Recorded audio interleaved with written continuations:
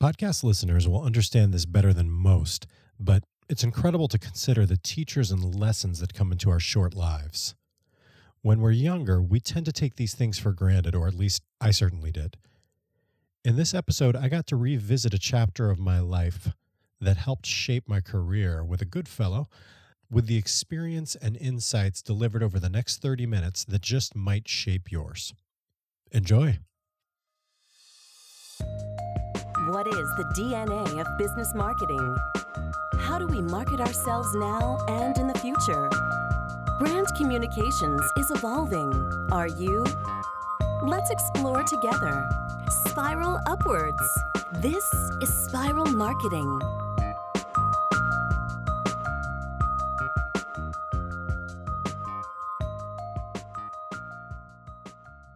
Josh Greene is the CEO for the Mather Group, a digital agency that helps companies manage how they're found online through Wikipedia and search engine optimization and drives targeted high-value leads for B2B companies. Prior to the Mather Group, Greene was the VP of marketing for both 1-800-PACK-RAT, we'll get back to that in a moment, and Zippy Shell, where he was responsible for all marketing, including online, offline, and the launch of national television campaigns. Josh, I'm going to welcome you to the show now. So welcome to the show. Thanks for having me, Carl. Pleasure. And I want to touch base on your background a little more, because I know you've worked for some other really cool brands. Like you've worked for Discovery Communications, correct? Yes. Yes, and shop.org. Shop.org, and also Time Warner Cable. That's right. Those are fantastic brands. And you had an e-marketing director job back when... it's not that long ago, but I think before, 2008 even, e-marketing, people would have to be like, well, what is that really, Which I think is interesting. And the other thing that is interesting about Josh's background from a personal and somewhat biased standpoint is that I have the pleasure of interviewing a former boss. It doesn't happen all that often. No, that's true. That's true. It's a rare opportunity, and I appreciate it. Josh and I worked together at 1-800-PACK-RAT, where, Josh, you started off as the director of marketing and then became VP of marketing, and we were an army of two for a while. Yes. Small but mighty, I think, is the best description for it. Yeah, it was certainly a fun time figuring things out there. That's true. At the time, it's probably grown, or maybe it hasn't. I don't know. But I haven't been there since 2009. But back then, it was 72 franchise locations, and they were approaching 100 mil or something in revenue. Yeah. The thing I'm aware of is they really shifted the business model, brought in all the franchisees, or most of them, and it's now company-run locations and stores. So just another example of marketing approaches changing over the years. Right. That's interesting. Well, for those who don't know, listeners, 1-800-PACK-RAT and Zippy Shell are both portable storage companies. They are very similar to pods in that you can get a big steel container put right in front of your house and either use it there or store it in a facility somewhere. And as I like to say, if you can figure out a story to tell about big steel boxes, you can figure out marketing for a lot of different places. That's great. And that's absolutely true. It's an interesting brand to manage and an interesting industry to be telling a brand story and standing out. And you have great experience in that. Well, I wanted to bring you in for a few reasons. You were a noble leader, and you had a lot of insight, and I appreciated that. And you and I, of course, have maintained a great relationship, which doesn't always happen in the world of employee bosses. So that's appreciated. But also, I remember that you had a lot of interesting brand management experience and brand direction experience. And I know now you've translated that into doing your own thing through the Mather Group. Yeah. One of the things that I found most interesting was in going out on my own was the opportunity to walk in different shoes across a number of different verticals and clients, where previously, if you are in-house, you're working on one brand all the time. It was nice to be able to work across different industries and see how the learnings there could affect different industries. And what we've seen really having a B2B focus, is there a lot of the tactics that we're using are just as valid in one vertical as they are in others? Absolutely. Yes, I can attest to that as well. There are many patterns in growing businesses and some of the same strategies anyway that helped us grow 1-800-PACK-RAT from, 60 million to 90 or whatever it was at the time is going to work for other companies and other verticals. And then you start to see patterns and all this. But of course, you've got a diverse experience beyond that. I'd like to explore the what and the why here a little bit. When we're talking about B2B brand direction. And first of all, B2B brand direction, does that remain one of your main focuses?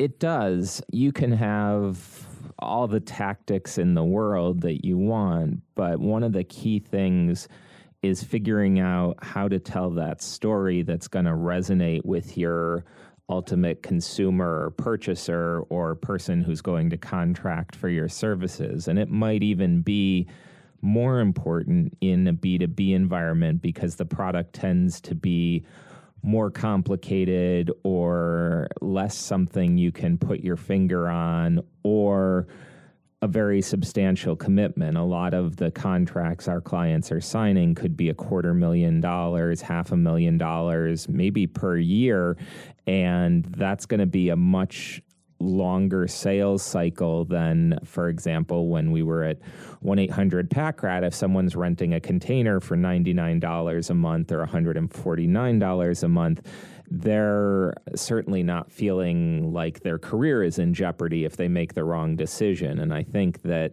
in the B2B space, having a story that can sort of make its way through your target organization is a whole lot easier than having a bunch of buzz-filled jargon that then makes that internal buy-in that much harder. So the consistency of messaging, I think, is a really key thing, almost regardless of what industry you're in.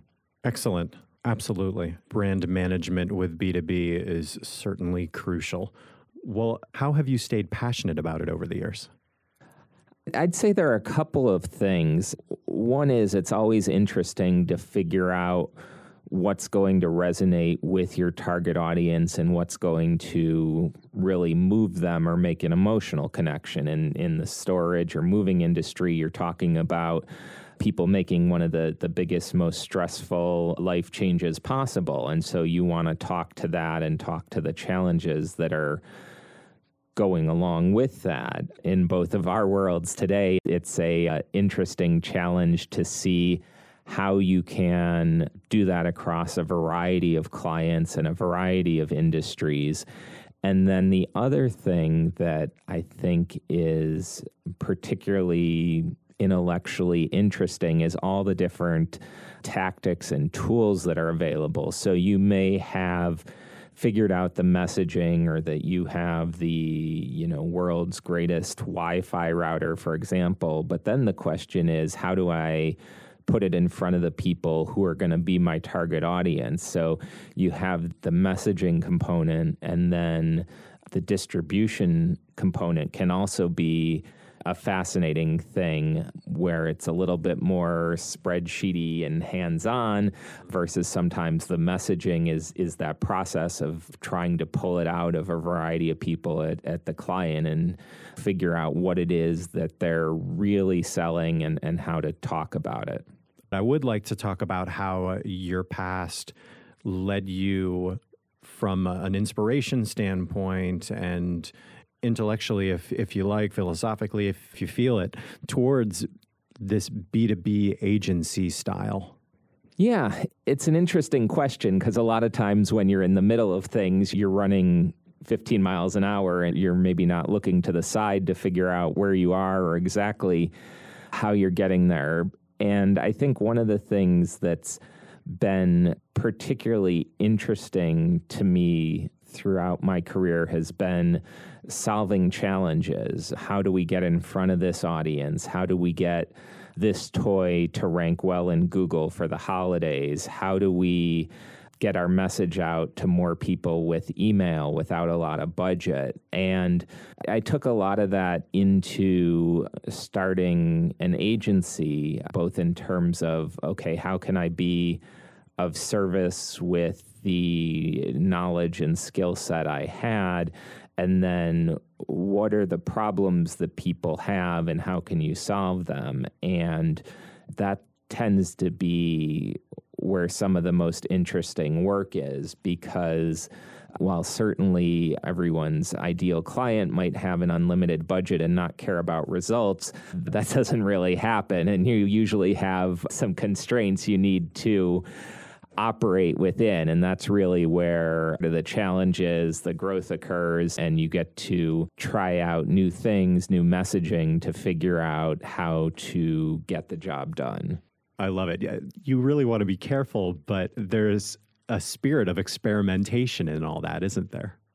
Yeah, I think there is a spirit of experimentation. A lot of times you're telling clients, we're going to start out small and ramp up just to, make the most efficient use of resources possible. But one of the things in the digital marketing ecosystem we're seeing today is it's often the first people to jump into a new platform get results, because that platform, be it Facebook or LinkedIn, hasn't really figured out how to monetize a new channel yet and is not pricing it high because they want people to use it and figure it out. So I'm hearing that sort of thing today about Facebook Messenger and Messenger Bot. Everybody's got a favorite tool that they're using, and it may be that it's not particularly appropriate for all clients, but it's definitely one of the things that you've got to look out for. Is you're going to experiment. You may not be able to predict an ROI exactly, but some of those are going to be where you're going to get the best results or have the most uncluttered space to get your message out. Excellent. Do you have any tips that you think would be helpful for an audience of both brand marketers on the client side and maybe on the agency side? Feel free to split that up if you like. Yeah. I think on the brand side, an interesting point that we see is almost everyone under emails, whether it's because just of some intrinsic sort of politeness, don't want to bother people bias, or worrying about not having enough to say.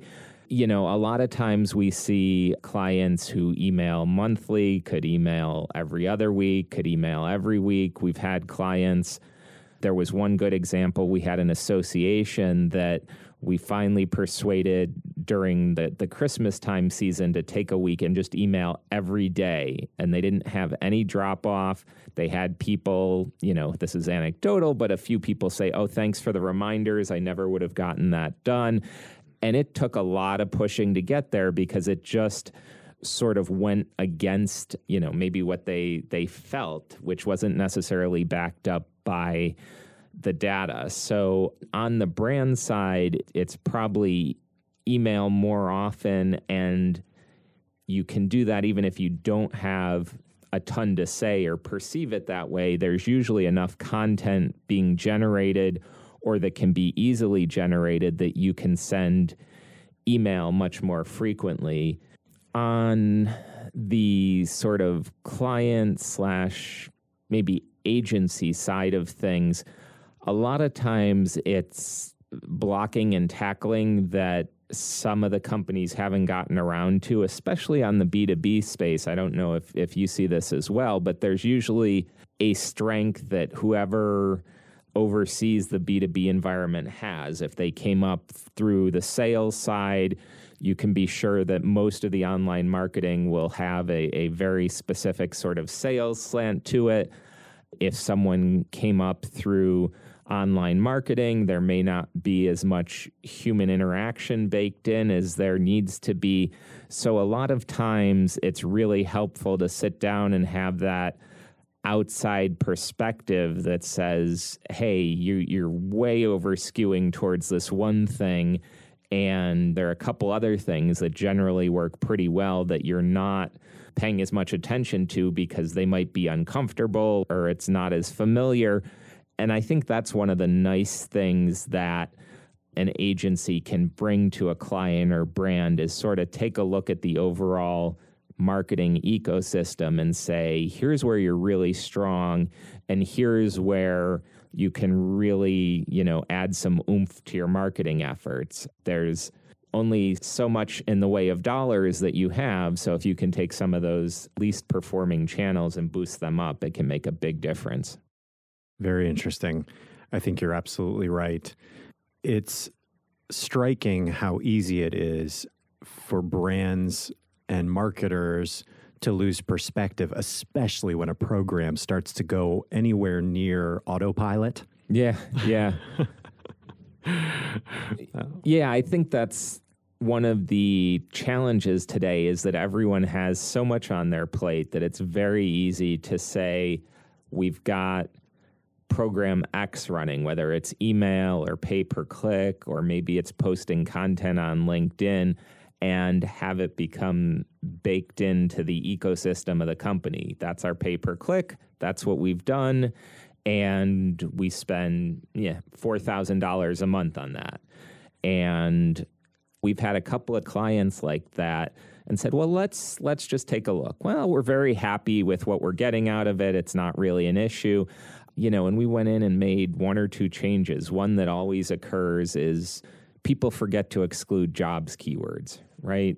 There are many people looking for jobs. You probably don't have to use the jobs keywords if you're trying to get someone to buy your industrial waste sanitizer. And all of a sudden, that program can jump 20, 30%, especially if you've got a budget that doesn't have someone looking at it full time, or it got set up and then that expense became too great and it just sort of became baked in.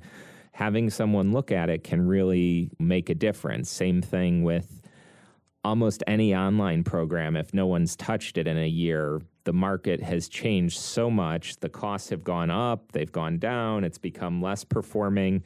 We've had clients tell us, yeah, we get 100 leads a month and we'd like to double that.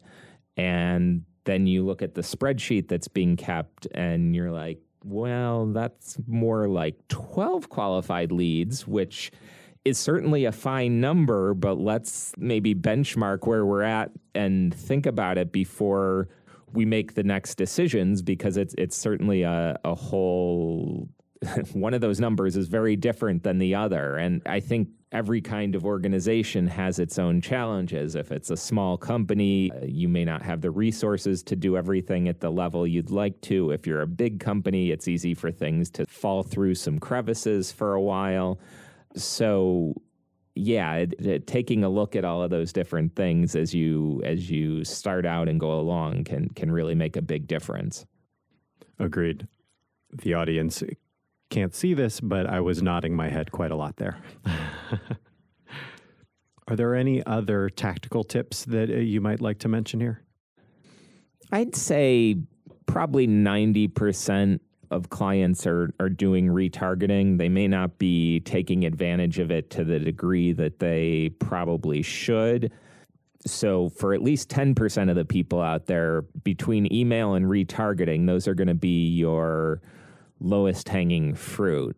The other thing, and probably the third thing, and I'd maybe rank it 1.5, is you've got to make sure you're hooked up to what your goals are. A lot of times in B2B, people haven't even set up Google Analytics to track what happens with their contact page. So they're spending some money, they're getting some leads, and they don't really know how it's happening. And this tends to be the smaller B2B clients, but in general, it's a really good idea to understand what happens for the dollars you spend. Now, there's a whole science of attribution that gets into very heavy-duty math, and I'm not talking about that. I'm just talking about a lot of B2B clients that sell very expensive items don't know what's happening to their dollars spent, and it makes it tough if they're looking at pay-per-click and it's $20 a click.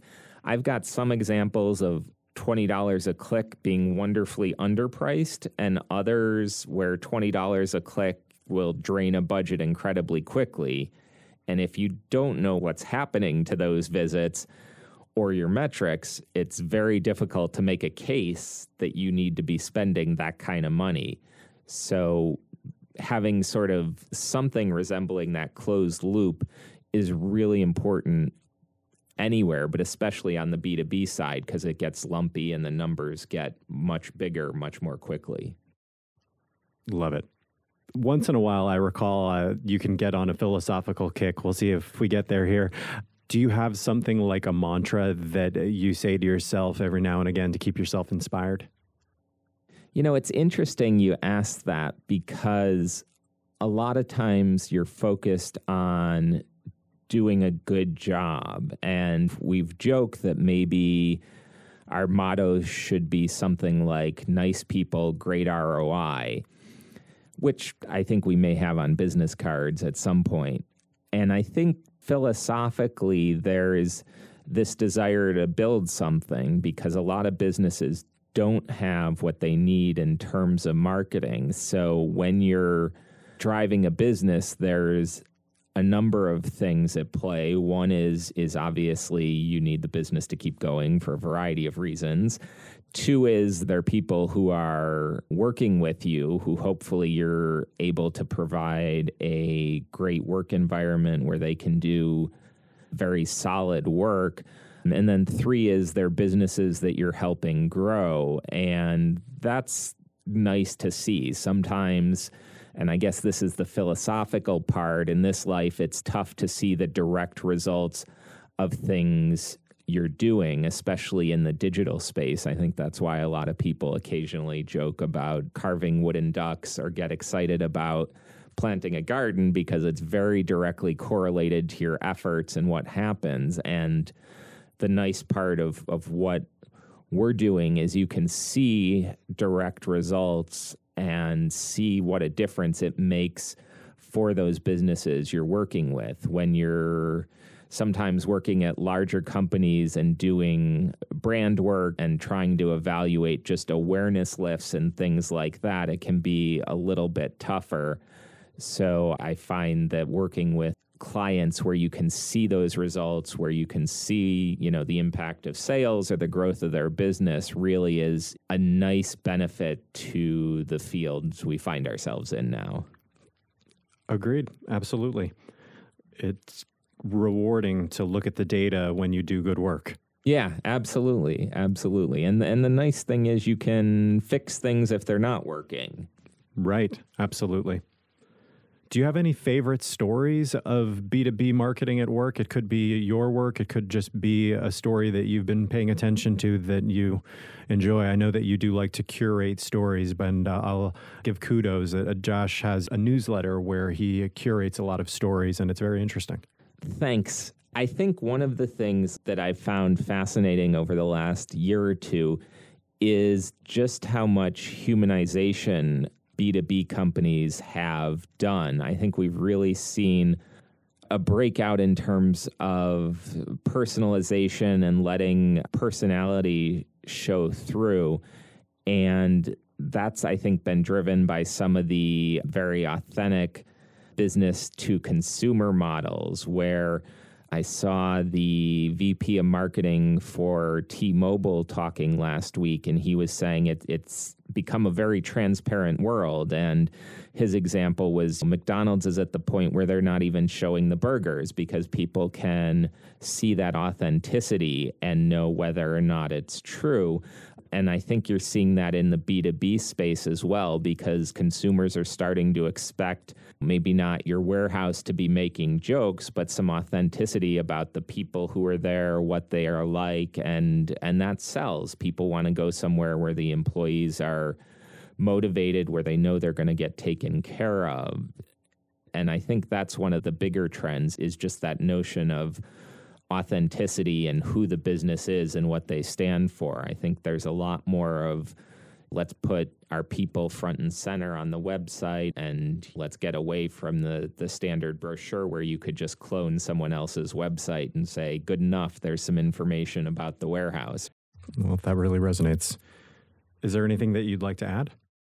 One of the things that I think really is helpful as you're in any aspect of the business is to just keep experimenting or trying the new things. So right now, as we record this, there are things like Facebook Messenger bots. Suddenly, LinkedIn is doing retargeting.